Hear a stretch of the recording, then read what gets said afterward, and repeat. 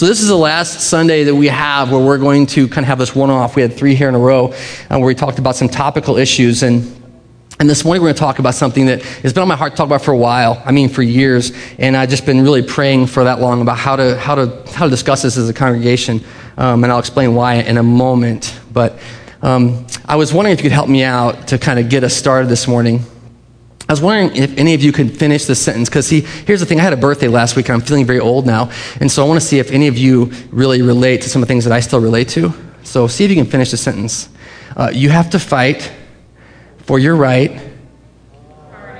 See, I'm not that old. So some of the college guys even knew that. Okay, good, So because I thought, man, they probably didn't know what is that, And I thought about trying to play something that I didn't really understand, which, some new party music, and I'm like, well, I'm just be making that up. So, there's this idea, and for me, that song and that kind of mantra was like, I was like in high school at that time, and it was just, we really felt that, we felt you had to fight for your right to party, and we were going to fight for that. You got to stand for something. That's what we were going to stand for. We got a right to party, and of course our parents love that. Not really, and it was a constant, gave us something to fight about, to battle against, but.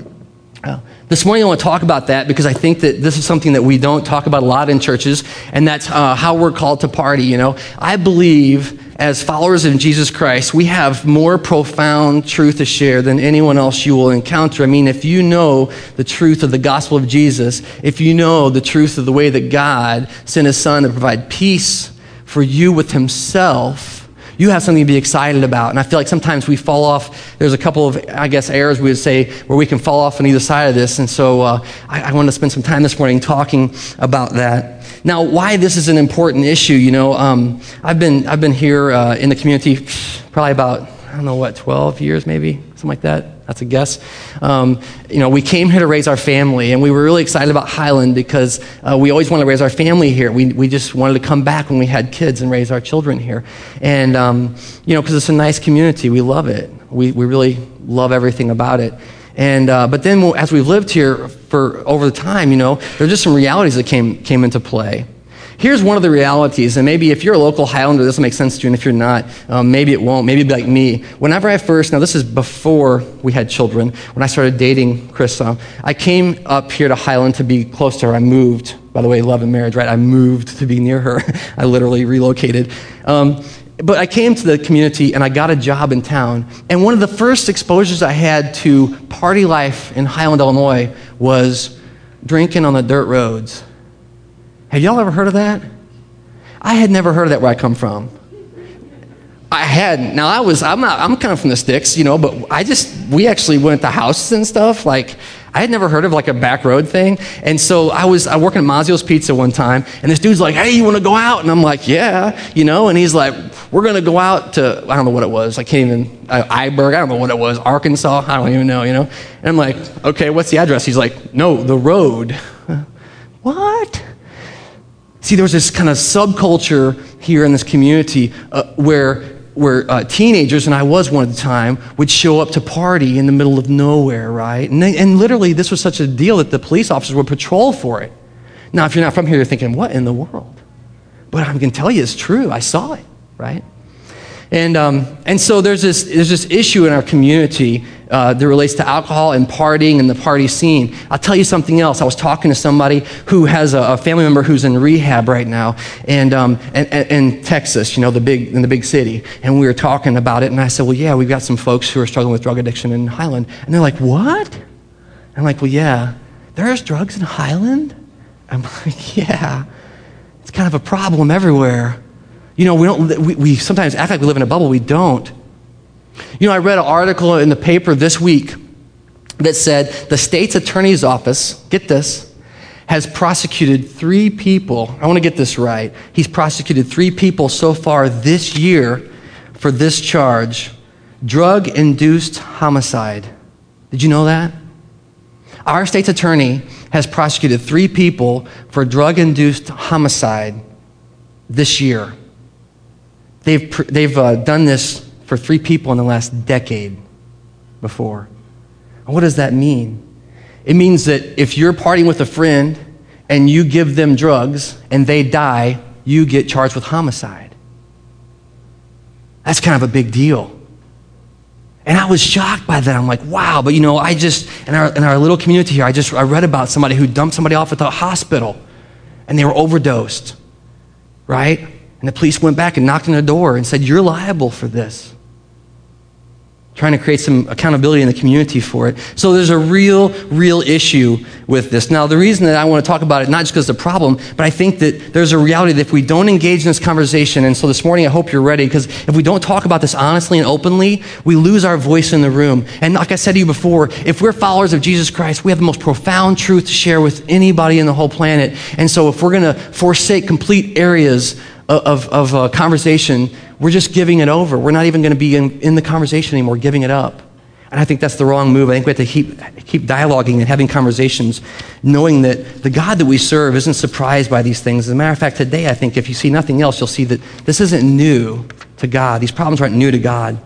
And then the second reason I want to talk about it is because if we don't talk about it at all, here's the trick. If we say nothing about alcohol or drug or partying or scene or what it looks like, silence equals consent. That means as much as we sit in the corner and fret and wring our hands about it, if we aren't talking about it, we're agreeing with what's happening. And that's not okay for the people who are called to proclaim a gospel of a God who loves them so much that he would send his son to die. And so for those reasons, I wanted to share that this morning. Now, one time I was hanging out with a bunch of business people, and it was like an after-hours cocktail party, and I was a pastor by now, right? So I was supposedly a respectable type, and I was hanging out, and this guy comes over to me, and he says, hey, I got a joke for you. And I said, okay, and he says, why do you take two Baptists fishing if you go fishing? I'm like, I don't know, dude, why? And this guy was pretty, on his way.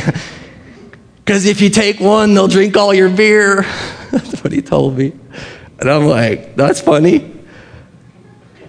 But you know why he said it? Because there's this reality that when we're in groups, we go like, oh, that doesn't happen. We're above all that. We don't stoop to those levels. But if we get alone with a guy in a boat, and he's like, hey, you want a beer? You're like, yeah, man, I have a beer while I'm fishing.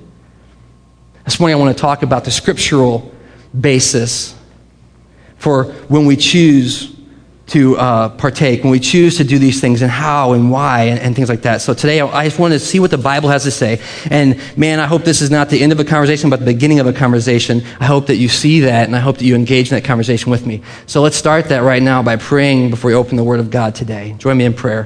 Father God, we've come into your house to worship you first and foremost, to proclaim your good grace to us, the truth of the gospel that you've died to save us, and that you would do nothing, you would do anything to reach us. There's nothing you wouldn't do, Father, and you've proven that time and time again.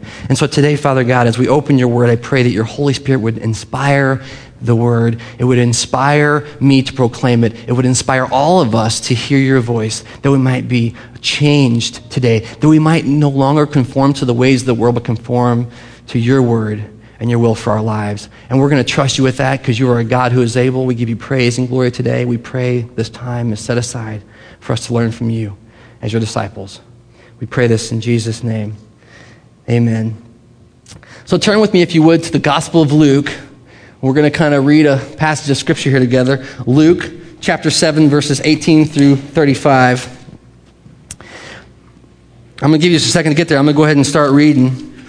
It's a little bit of a long passage, but I want you to hear the whole story. So Jesus has been doing miracles, and this is where the word picks up. It says, John's disciples told him about all these things. That was the things that Jesus was doing. So calling two of them, John sent them to ask the Lord, are you the one who was to come, or should we expect someone else? When the men came to Jesus, they said, John the Baptist sent us to you to ask, are you the one who was to come, or should we expect someone else? At that very time, Jesus cured many who had diseases, sicknesses, and evil spirits, and gave sight to many who were blind. And so he replied to the messengers, go back and report to John what you have seen and what you have heard. The blind receive sight, the lame walk, those who have leprosy are cured, the deaf hear, the dead are raised, and the good news is preached to the poor. Blessed is the man who does not fall away on account of me. Well, after John's messengers left, Jesus began to speak to the crowds about John. What did you go out to the desert to see? A reed swayed by the wind? If not, what did you go out to see? A man dressed in fine clothes? No, Those who wear expensive clothes and indulge in luxury are in palaces. But what did you go out to see? A prophet? Yes, I tell you, and more than a prophet. This is the one about whom it is written, I will send my messenger ahead of you to prepare your way before you. I tell you, Jesus said, among those born of women, there is no one greater than John. And yet, the one who is least in the kingdom of God is greater than he. All the people, even the tax collectors, when they heard Jesus' words, acknowledged that God's ways were right because they had been baptized by John. But the Pharisees and experts in the law rejected God's purpose for themselves because they had not been baptized by John. Jesus continued, to what then can I compare the people of this generation? What are they like? They're like children sitting in the marketplace and calling out to each other, we played the flute for you, but you did not dance. We sang a dirge, and you did not cry. Because John came neither eating bread nor drinking wine, and you say, he has a demon. The Son of Man came eating and drinking, and you say, here is a glutton and a drunkard, a friend of tax collectors and sinners. But wisdom is proved right by all her children. It's the word of God. And so in this passage of Scripture, we have so many things going on, but I want to kind of focus toward the end. I want you to hear the whole story because John has been making disciples. He's been out in the wilderness. He's been preaching, make straight the way of the Lord. You know, you remember the old stories about him in camel's hair and eating locusts and honey. You know, he was like a naturalist. He was out in the wilderness. But he's been proclaiming this, and whenever he hears that Jesus is doing these signs, these miracles, he sends his disciples out to ask, are you the one that's to come? So he's asking about Jesus' role as Messiah. And Jesus says some things there. But I want to get to the end where he starts talking about what their motivations were. I'll put out to you what we see here at the very end there in verses 33 and 34 are two distinct approaches to the world or the scene, okay? So John the Baptist is the first one that we're introduced to here, and he's kind of the like I said, he's a prophet of God. He's very unique in God's kingdom. I'll share it with you how unique he is, as a matter of fact. If we were to look at the Gospel of Luke, this is what it says about John the Baptist. In the very opening of the chapter of the book of Luke, it says, "John will be a joy and a delight to you, and many will rejoice because of his birth, because he will be great in the sight of the Lord." Now, here's some things that are unique about John, recorded in God's word. He is never to take wine or other fermented drink, and he'll be filled with the Holy Spirit even before he is born. You'll remember there's a story about Elizabeth, and whenever Mary walks in pregnant with Jesus, John does a flip in his mom's belly. The word proclaims that John will be unique and that the Holy Spirit will dwell in him even before he's born, right? So John kind of is born as this holy man. Jesus said he's a prophet, yeah, and more. He was born in the priestly household. He's a man of purity, of righteousness. When Jesus says, what did you go out to see? He's saying, what drew you to John? Was it because he promised you a comfortable life? Was it because he was, wishy and washy? Was he blown like a reed in the wind? No. John stood firm for what he believed in. He cast off palaces and accolades and fine clothes to proclaim the word of the Lord, to proclaim, make way, repent, for the kingdom of God is near. And so this is John, and he kind of sets up this one approach, I guess, to the things of the world. He stands completely, opposite, opposing, at a distance. Then the second, of course, is we're familiar with, and that Jesus refers to in the second part of that verse in 34, is the Son of Man. Now he's referring to himself here, and he says, the Son of Man came eating and drinking, and you say, here's a glutton and a drunkard. By the way, the accusation against John was that he was crazy, that he was a nut, that he was off his rocker out in the woods there, right? And so that was the accusation whenever he came with abstaining from everything. That's one side. And then you have Jesus the Christ who's come into the world. And he comes as those who would expect him to come. He comes partaking. I'll remind you that, and you can look this up if you want, it's in the Gospel of John, chapter 2. His first miracle is at a wedding feast, right?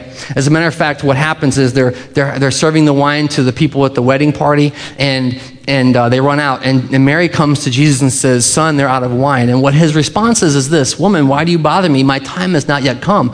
He knows he is chosen by God for his purpose and his mission, but he doesn't feel like it's his time yet to do anything. But if you read it, it's kind of funny because his mom just kind of expects him to solve the problem, and he does.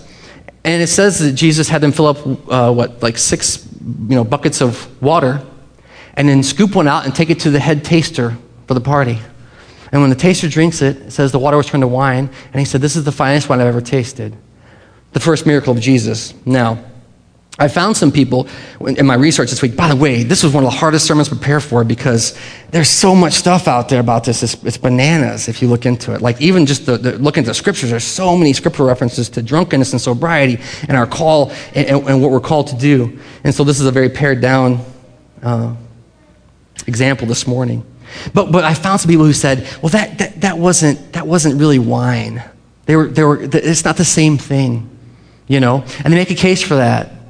Now, you can look at that and read it yourself and see if that's what you believe about it, that they were making Welch's grape juice, right? That's what he was doing. That was the miracle, that they had this wine before, but when they tasted the grape juice, it was better than the wine. I don't know. I don't know if that's really supported in the scripture. And especially when we look at John's call earlier that he will neither have wine nor fermented drink. See, they didn't just have alcohol served in wine then. They had some other ways to make it with honey and things like that. There were sweet drinks. And so when he says John would not have wine or fermented drink, he means any of that stuff that would make you not sober of mind. You see, he was going to be born with the Holy Spirit.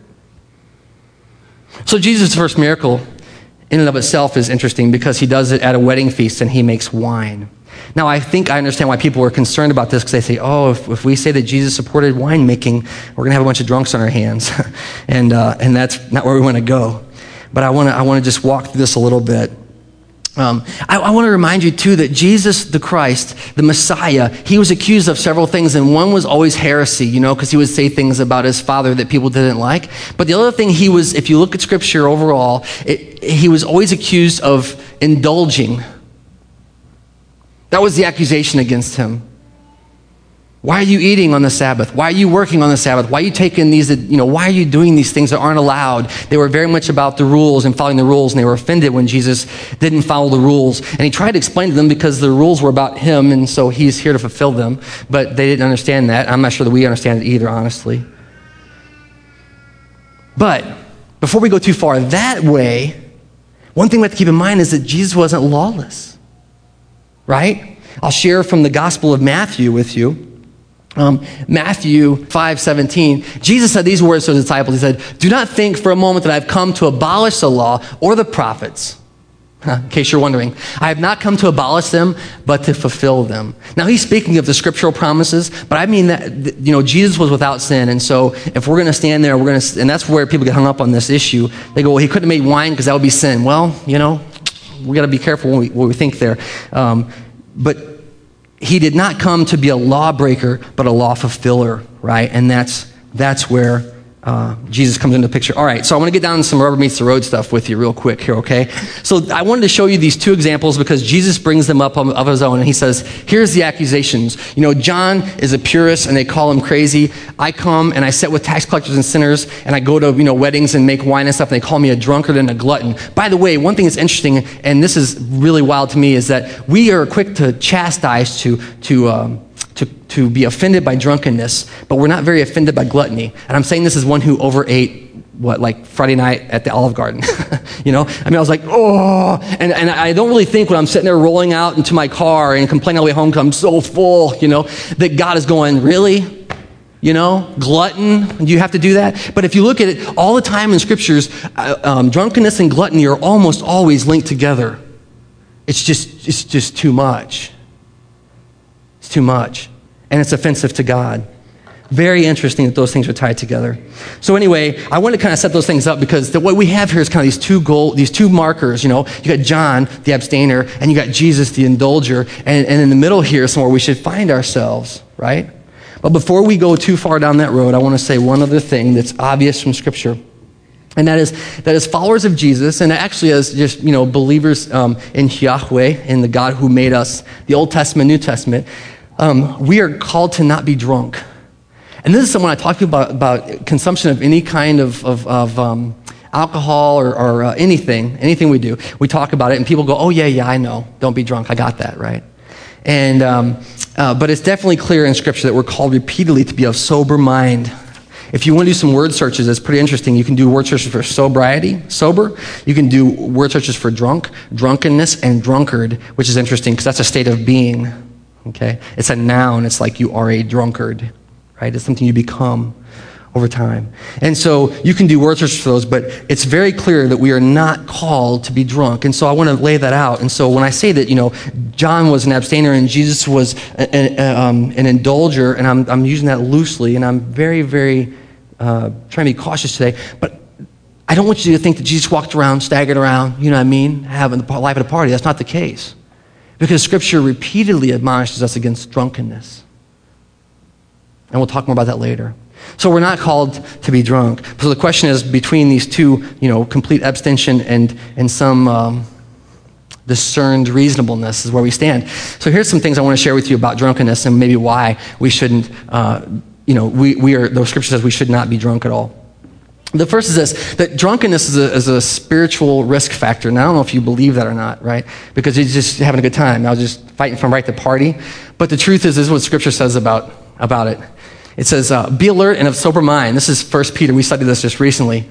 Your enemy, the devil, prowls around like a roaring lion looking for someone to eat.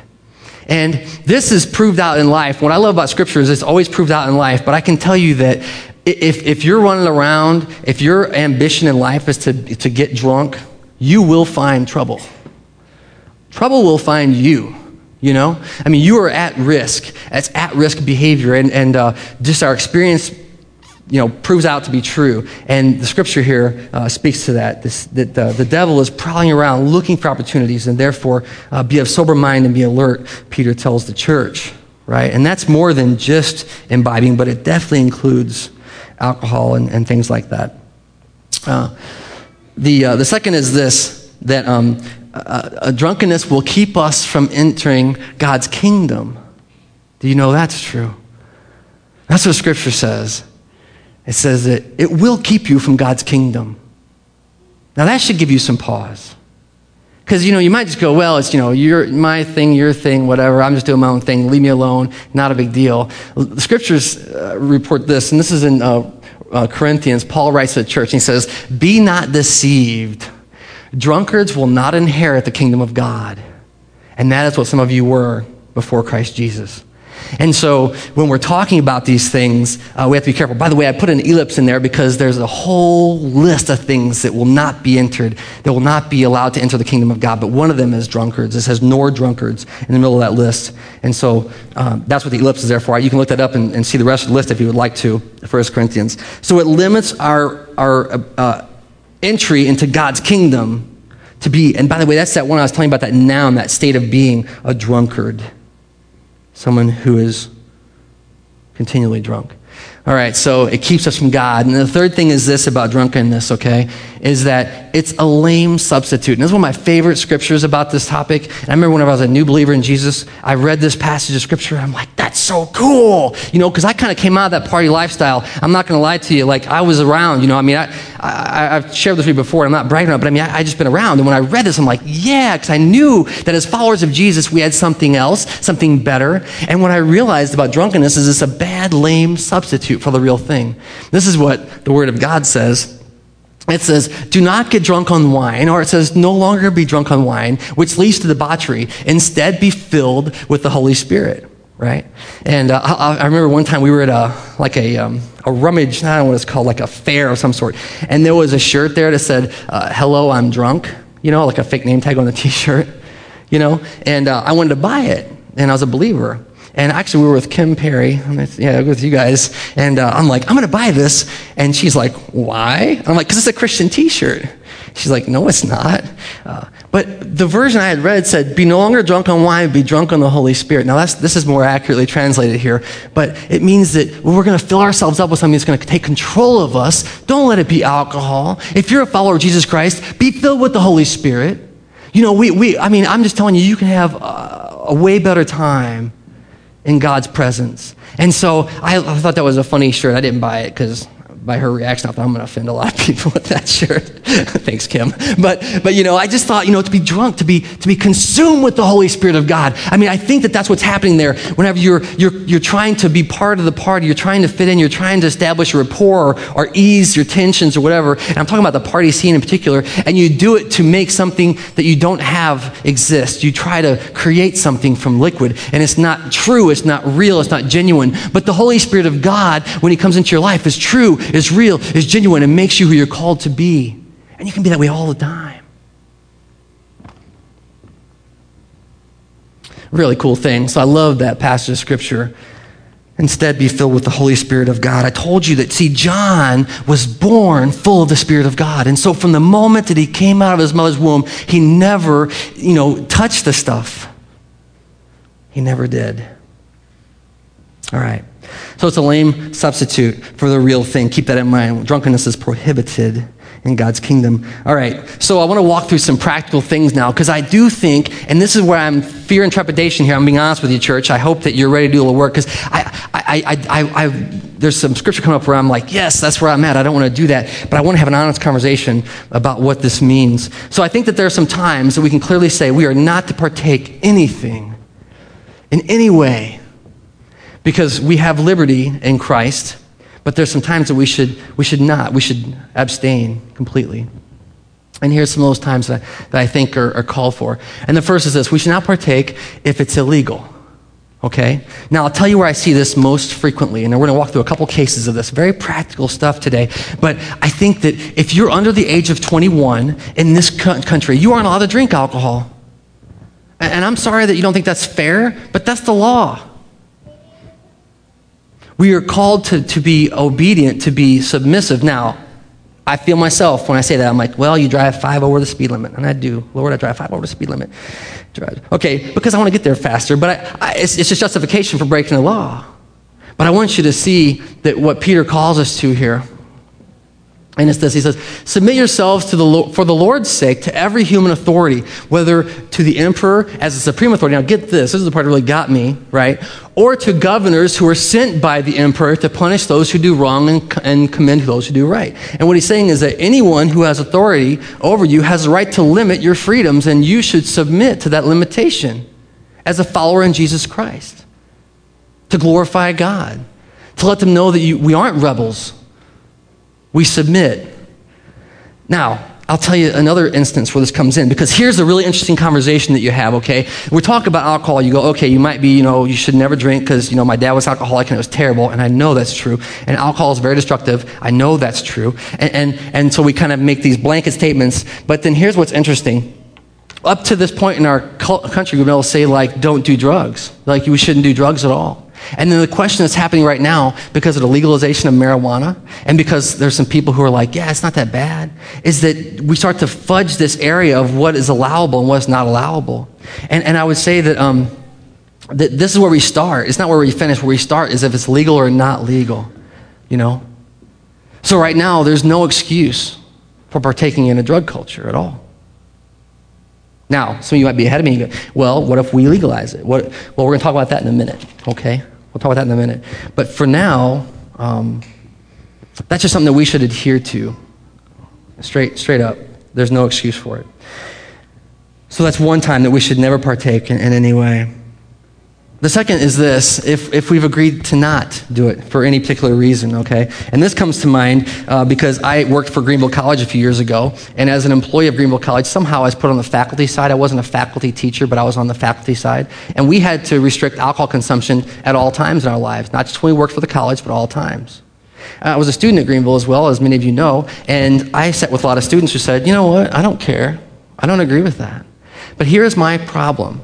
I feel like I made that promise to withhold.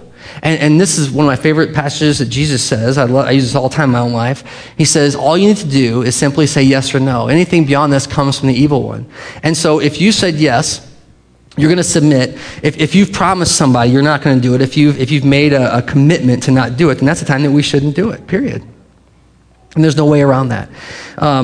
There's a way around it, but there shouldn't be. We should be people of our word as followers of Jesus Christ. We should be people who keep our word.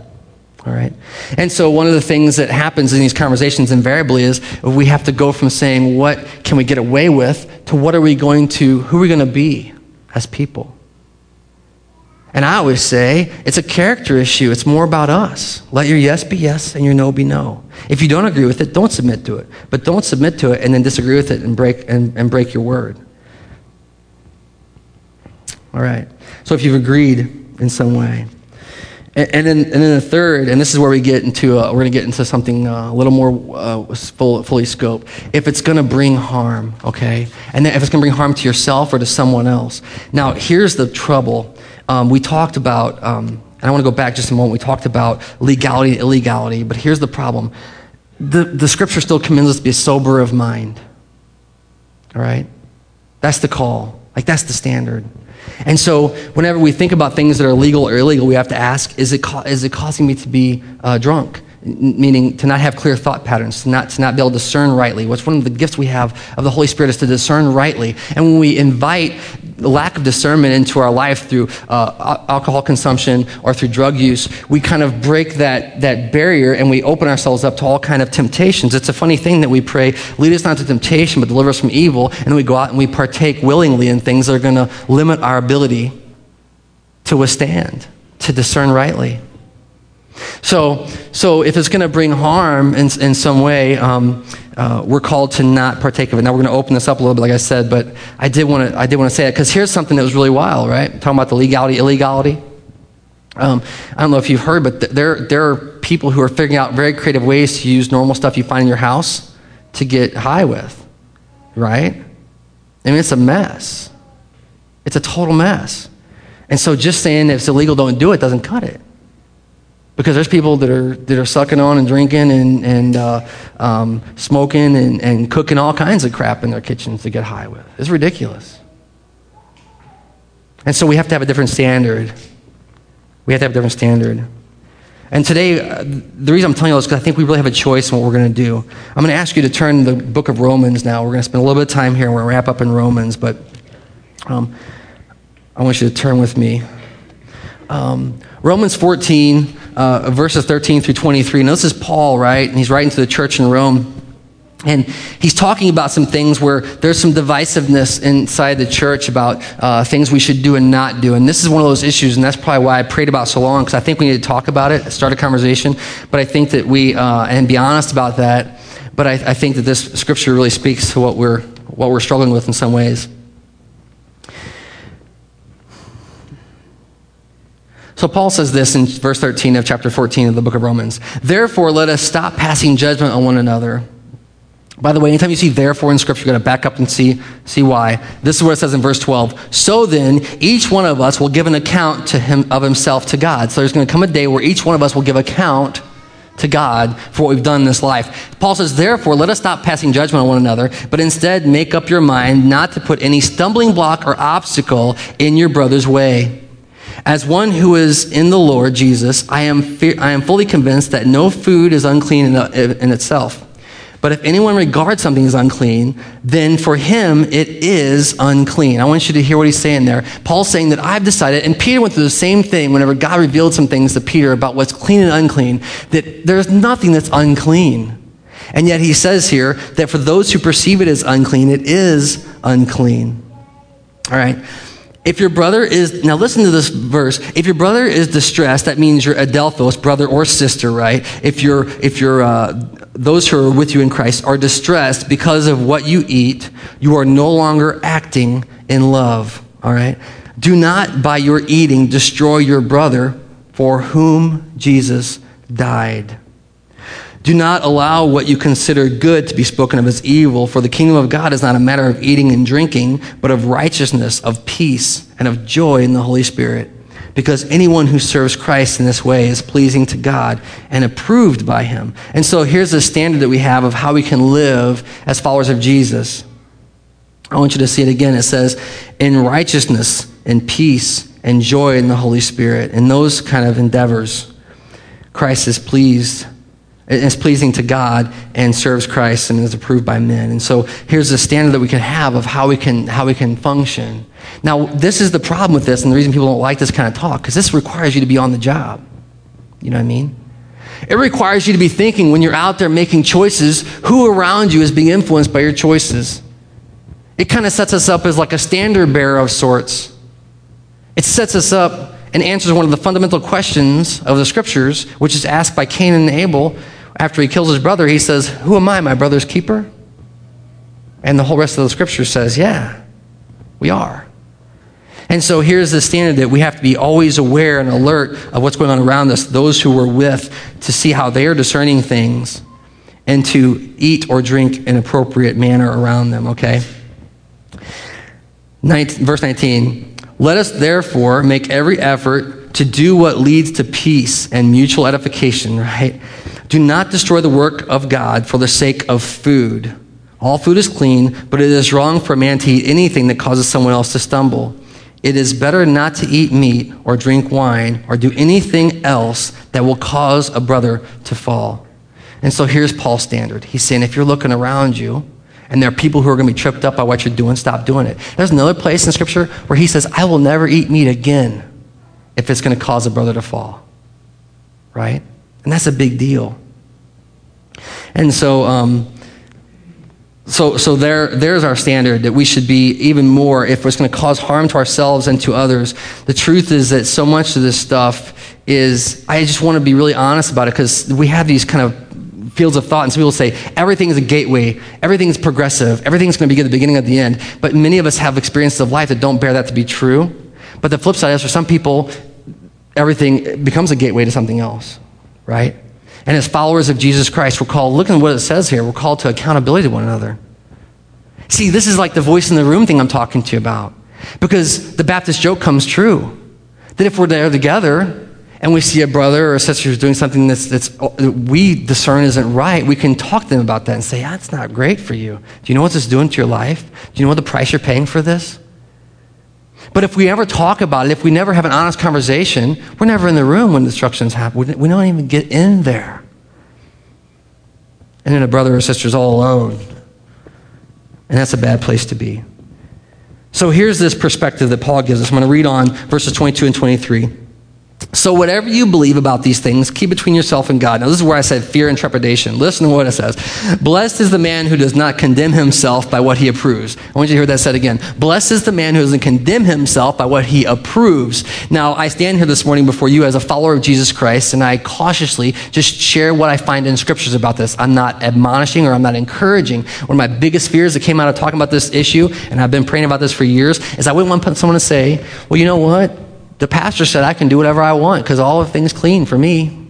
Because that's not what I'm up here saying. And it doesn't even matter. Because it's between you and God and your discernment about this. And I'm not saying that everything, because there's got to be, like the sobriety thing is just repeatedly in Scripture. You'll be overwhelmed with how many scriptures there are about sobriety and drunkenness. I would encourage you to read up on that. And so today, I just wanted to bring that up, but it says, but the man who, but blessed is the man who does not condemn himself by approving of things. And so that's not what I'm here to do. But the man who has doubts is condemned if he eats, because his eating is not done from faith. So if you're not sure, you abstain from it. And everything that does not come from faith is sinfulness. That's what Paul says. And so if we aren't convinced in our spirit, if we aren't convinced of the word, if we aren't convinced of the community that our approach is appropriate, then we shouldn't do it. Because we're not sure. It's not done in faith. It's done in sin. So there's some things that I wanted to share with you. Paul's perspective. Now, I want to close with I'm going to read a little bit from a proverb to you, because this is a beautiful thing I want to share with you. And we're going to go right back to where we started here. But Proverb 23, I'm just going to read it to you. You can look it up later. You can turn it if you want to. 23, 29 through 35. This is what it says. This is Solomon, right? The wisest man to ever live. This is what he says. Who has woe and who has sorrow?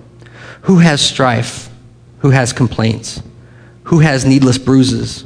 Who has bloodshot eyes? Those who linger over wine, who go down to sample bowls of mixed wine. Do not gaze at wine when it's red, when it sparkles in the cup, or when it goes down smoothly. In the end, it bites like a snake and poisons like a viper. Listen to this. I mean, if you don't read your Bible, you should. Your eyes will see strange sights, and your mind will imagine confusing things. You'll be like one who is sleeping on the high seas, lying on top of the rigging. You see? They hit me, you will say, but I'm not hurt. They beat me up, but I can't feel it. When will I wake up so I can find me another drink? He's describing there the life of a drunkard, someone who's never of sober mind, someone who's constantly in that, unsure state, confused, overwhelmed, lost. The proverb bears true, and I just hope that you hear that today. So when Jesus first responds to John in the gospel today, he says this. He says, go and tell him what you see. And I'm going to share with you 7:21. At the very time, Jesus cured many who had diseases, sicknesses, and evil spirits, and gave sight to those who were blind. And I want to say to you, to go full circle on this deal, that here's the truth. If you've been down that road already, and if you've been like the party, or if you're addicted to something, whether it's alcohol, whether it's a drug of some sort, whether it's a prescription drug, whether it's anything in your life, I want you to know that the truth is that Jesus came as the healer into the situation that he came into. Does that make sense? And so whenever he says at the beginning of this verse where he says, when they come and they say, hey, are you the one? Are you the Messiah? Are you the Christ? He says, go and report what you're seeing. I'm healing people here. And that's really the root of all of this. All I can really share with you is that, and this isn't just me, but it's been confirmed in so many people I know who've come to Christ, is that God changes the inside. That if you're addicted, if you're stuck on it, if you gotta have it, Jesus does a work in our lives that changes our heart toward it. And that's probably the overarching message here, is our heart toward what we're doing. He can just remove that. He can just heal you. And so I hope that you know that today. I hope that you know that that's ultimately why he came. Whenever Jesus came to, when he first read the scroll, and then whenever John asked him, are you the Christ? Both times he shared the same verse. And this is the difference. It's from the prophet Isaiah, and it says, the Spirit of the sovereign Lord is on me, because the Lord has anointed me to preach good news to the poor. This is Jesus' mission. He has sent me to bind up the brokenhearted, to proclaim freedom for captives, and release from darkness for prisoners, to proclaim the year of the Lord's favor, and the day of the vengeance of our God, to comfort those who mourn, and provide for those who grieve in Zion.